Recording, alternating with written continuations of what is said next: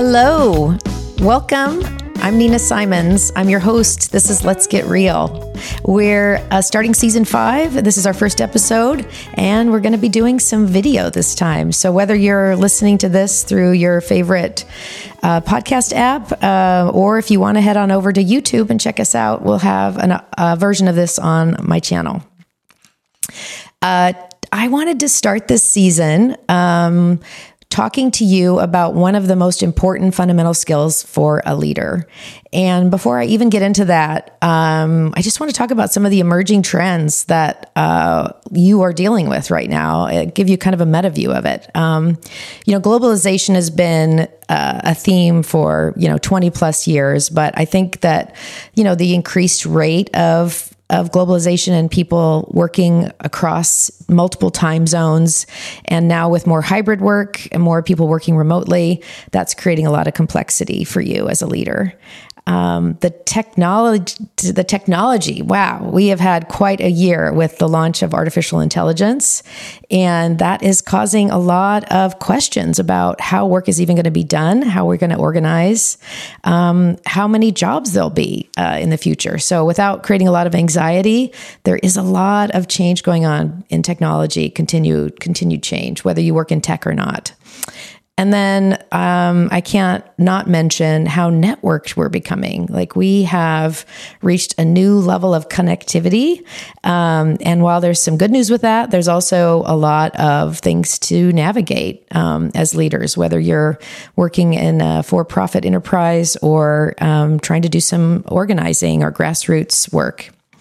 So whatever you're up to as a leader, you need to be willing to keep learning and be comfortable with things when they get uncertain or when we don't know what's going on. Because in addition to all those global trends and big picture trends that put pressure on you, I'm sure inside your organization, you're also feeling pressure, because all of those things impact how we decide to make decisions inside the companies where we work.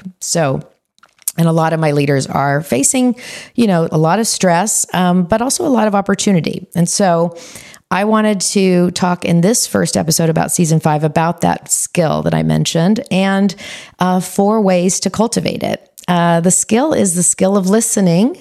You won't be surprised that this would be really high on my list as an executive coach. I've talked a lot in the past about the importance of listening, and I wanted to devote a whole conversation to that right now. So I want to give you 4 different skills that will increase your capacity to listen well. I know that you probably already know that listening is important, but it can be super easy to forget. And so I wanted to give you some really practical things to think about when it comes to your listening. The first skill is the skill of contemplation and reflection. We need to be able to listen to ourselves, listen to what's driving our actions, what is the mindset or possibly even the reactive pattern that might be causing us to act in a certain way or make a certain decision. And we won't be able to really see that if we don't pause and take time to reflect.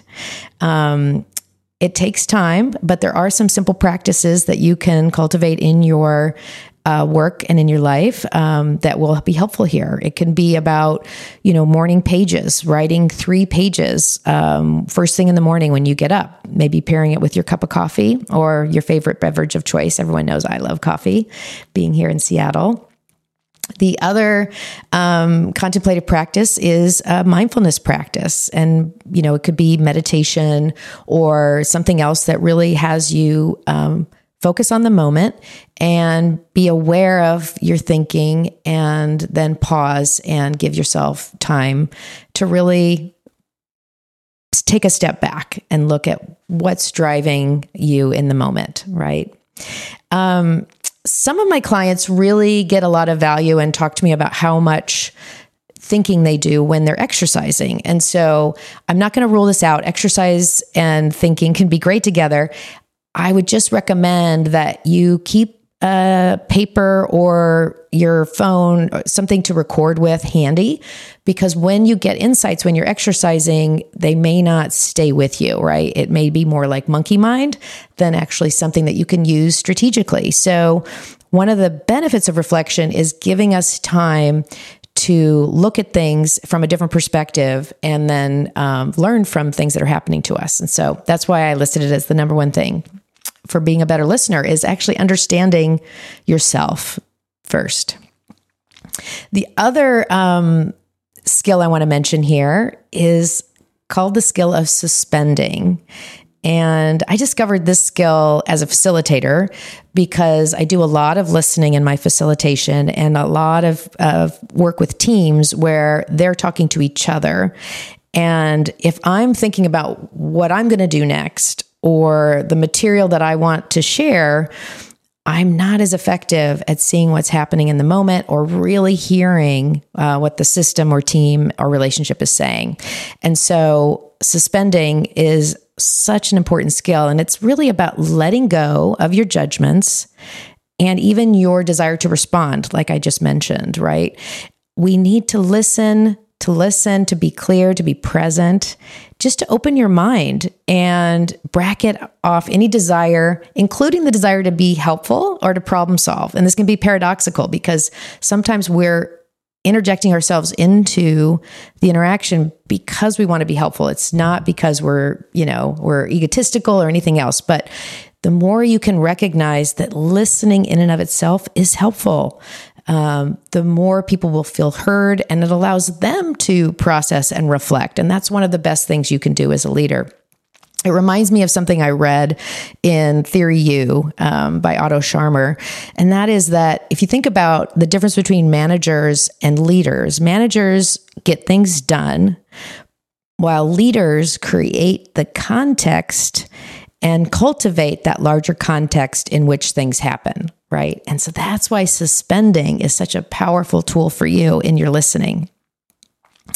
The other thing that helps us with our listening, and especially in terms of being able to suspend, is to give yourself something else to do, because it's not enough to just say, okay, I'm going to let go of my judgments. So then what are you going to do with your brain, right? Because your brain is active. So practicing the art of wonder and curiosity. And of course, I would say this as a coach because curiosity is such a valuable skill in coaching.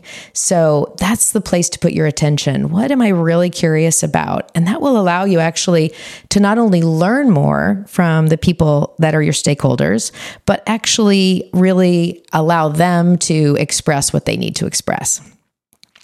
So in order to practice wonder and curiosity, you can imagine it takes some patience, right? Because we have to also be able to self-manage, as we say in coactive coaching. And so that's where, again, that mindfulness practice can be super helpful, is like learning to slow down and to create space in your conversations.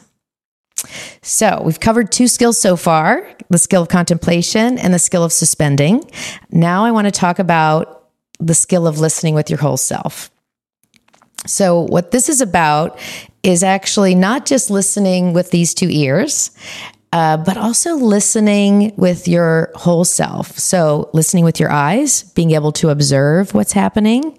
And this is especially helpful when you're working with more than one person, right? Like, so not even just in a one-on-one conversation, but say you're in a meeting and there's 6 people in the room. It can be easy to get distracted and let your mind wander. But if you take the time in that moment to really look around and pay attention to what are the dynamics in this conversation, what's not being said here, what's really needed, that systems awareness can be super helpful here.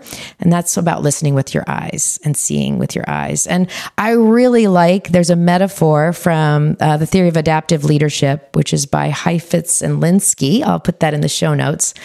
But they talk about this metaphor of getting up on the balcony in your listening, or just in general as a leader. So how do we move from being active oriented, with which most of my executives, coaching clients are very active and very action oriented, to being more of that observer and paying attention? And one of the ways we do that is by, rather than viewing yourself as a player on the on the field or on the dance floor, think about moving up to the balcony and looking at what's happening around you and looking at what's happening between people. And so one of the best places to practice this, of course, is in a group setting. It's much harder in a one-on-one, when you do your one-on-ones, to practice the skill of getting on the balcony, because you're actually really also attending to this other person and the relationship. But when you're in a larger group, I would really recommend you try getting up on the balcony.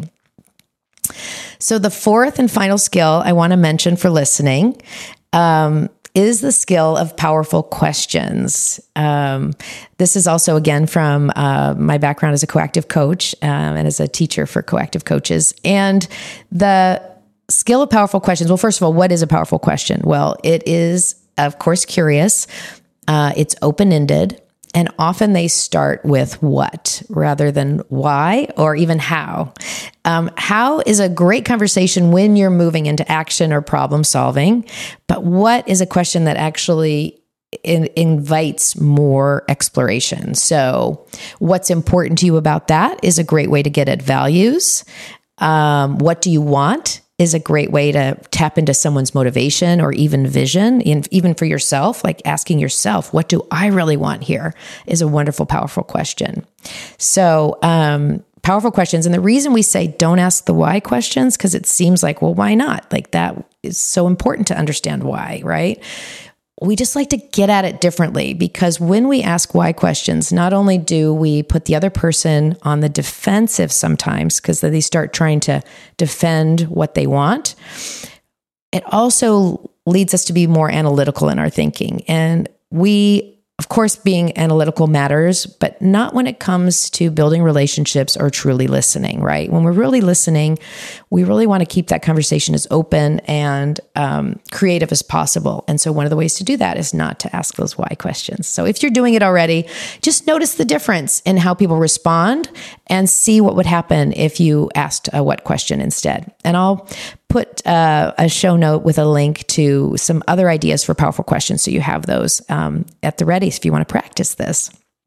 So the final thing I want to say about this fourth skill of powerful questions is it's super helpful to ask your questions in the moment and not be planning ahead. And so even though I'm going to provide this list for you, it's really helpful to use the other three skills before or as part of powerful questions. So if you're suspending and letting go of needing to fix things and opening up your mind, that's super helpful. If you're listening with your whole self, that's also super helpful. And then the last thing I want to say is, as part of listening with your whole self, listen also from your heart. This can sound a little sentimental, but if you think about the heart as another center of intelligence, which we know now from a lot of research that it is, and you think about being aware from the heart and listening from the heart as being a way not only to be an empathetic listener and like let go of your own experiences and really connect with the other person, but when we listen from the heart, we also increase something called our emotional perception, which I love that idea, right? Emotional perception. So we're not just perceiving things from our logical or even our intuitive mind, but we're also perceiving things from our caring self. And so, and most of us, no matter how emotive or non-emotive we are, no matter as a leader, no matter how logical you are, when you care about the people on your team, they can feel it and they know it. And when you care about your clients, they can feel it, right? And it leads to just more trust and better relationships. It also leads to greater understanding of what they need. And I've talked a little bit about Satya Nadella in the past, and I think he's a great example of an empathetic leader who's actually infused Microsoft with more empathy when it comes to both the customer and fellow employees, including like their practices around accessibility and people being able to access their technology in all kinds of different ways. So thank you so much for tuning in for the season opener of season 5. We've got a great list of guests this season. I am so looking forward to sharing these conversations with you. We'll do a different conversation to get you up to speed on that. But for now, let me know how your listening goes using these 4 different skills, what you experiment with. Always love to hear from you at nina@ninasimonscoaching.com. And you can also find us on Instagram and LinkedIn. Be well.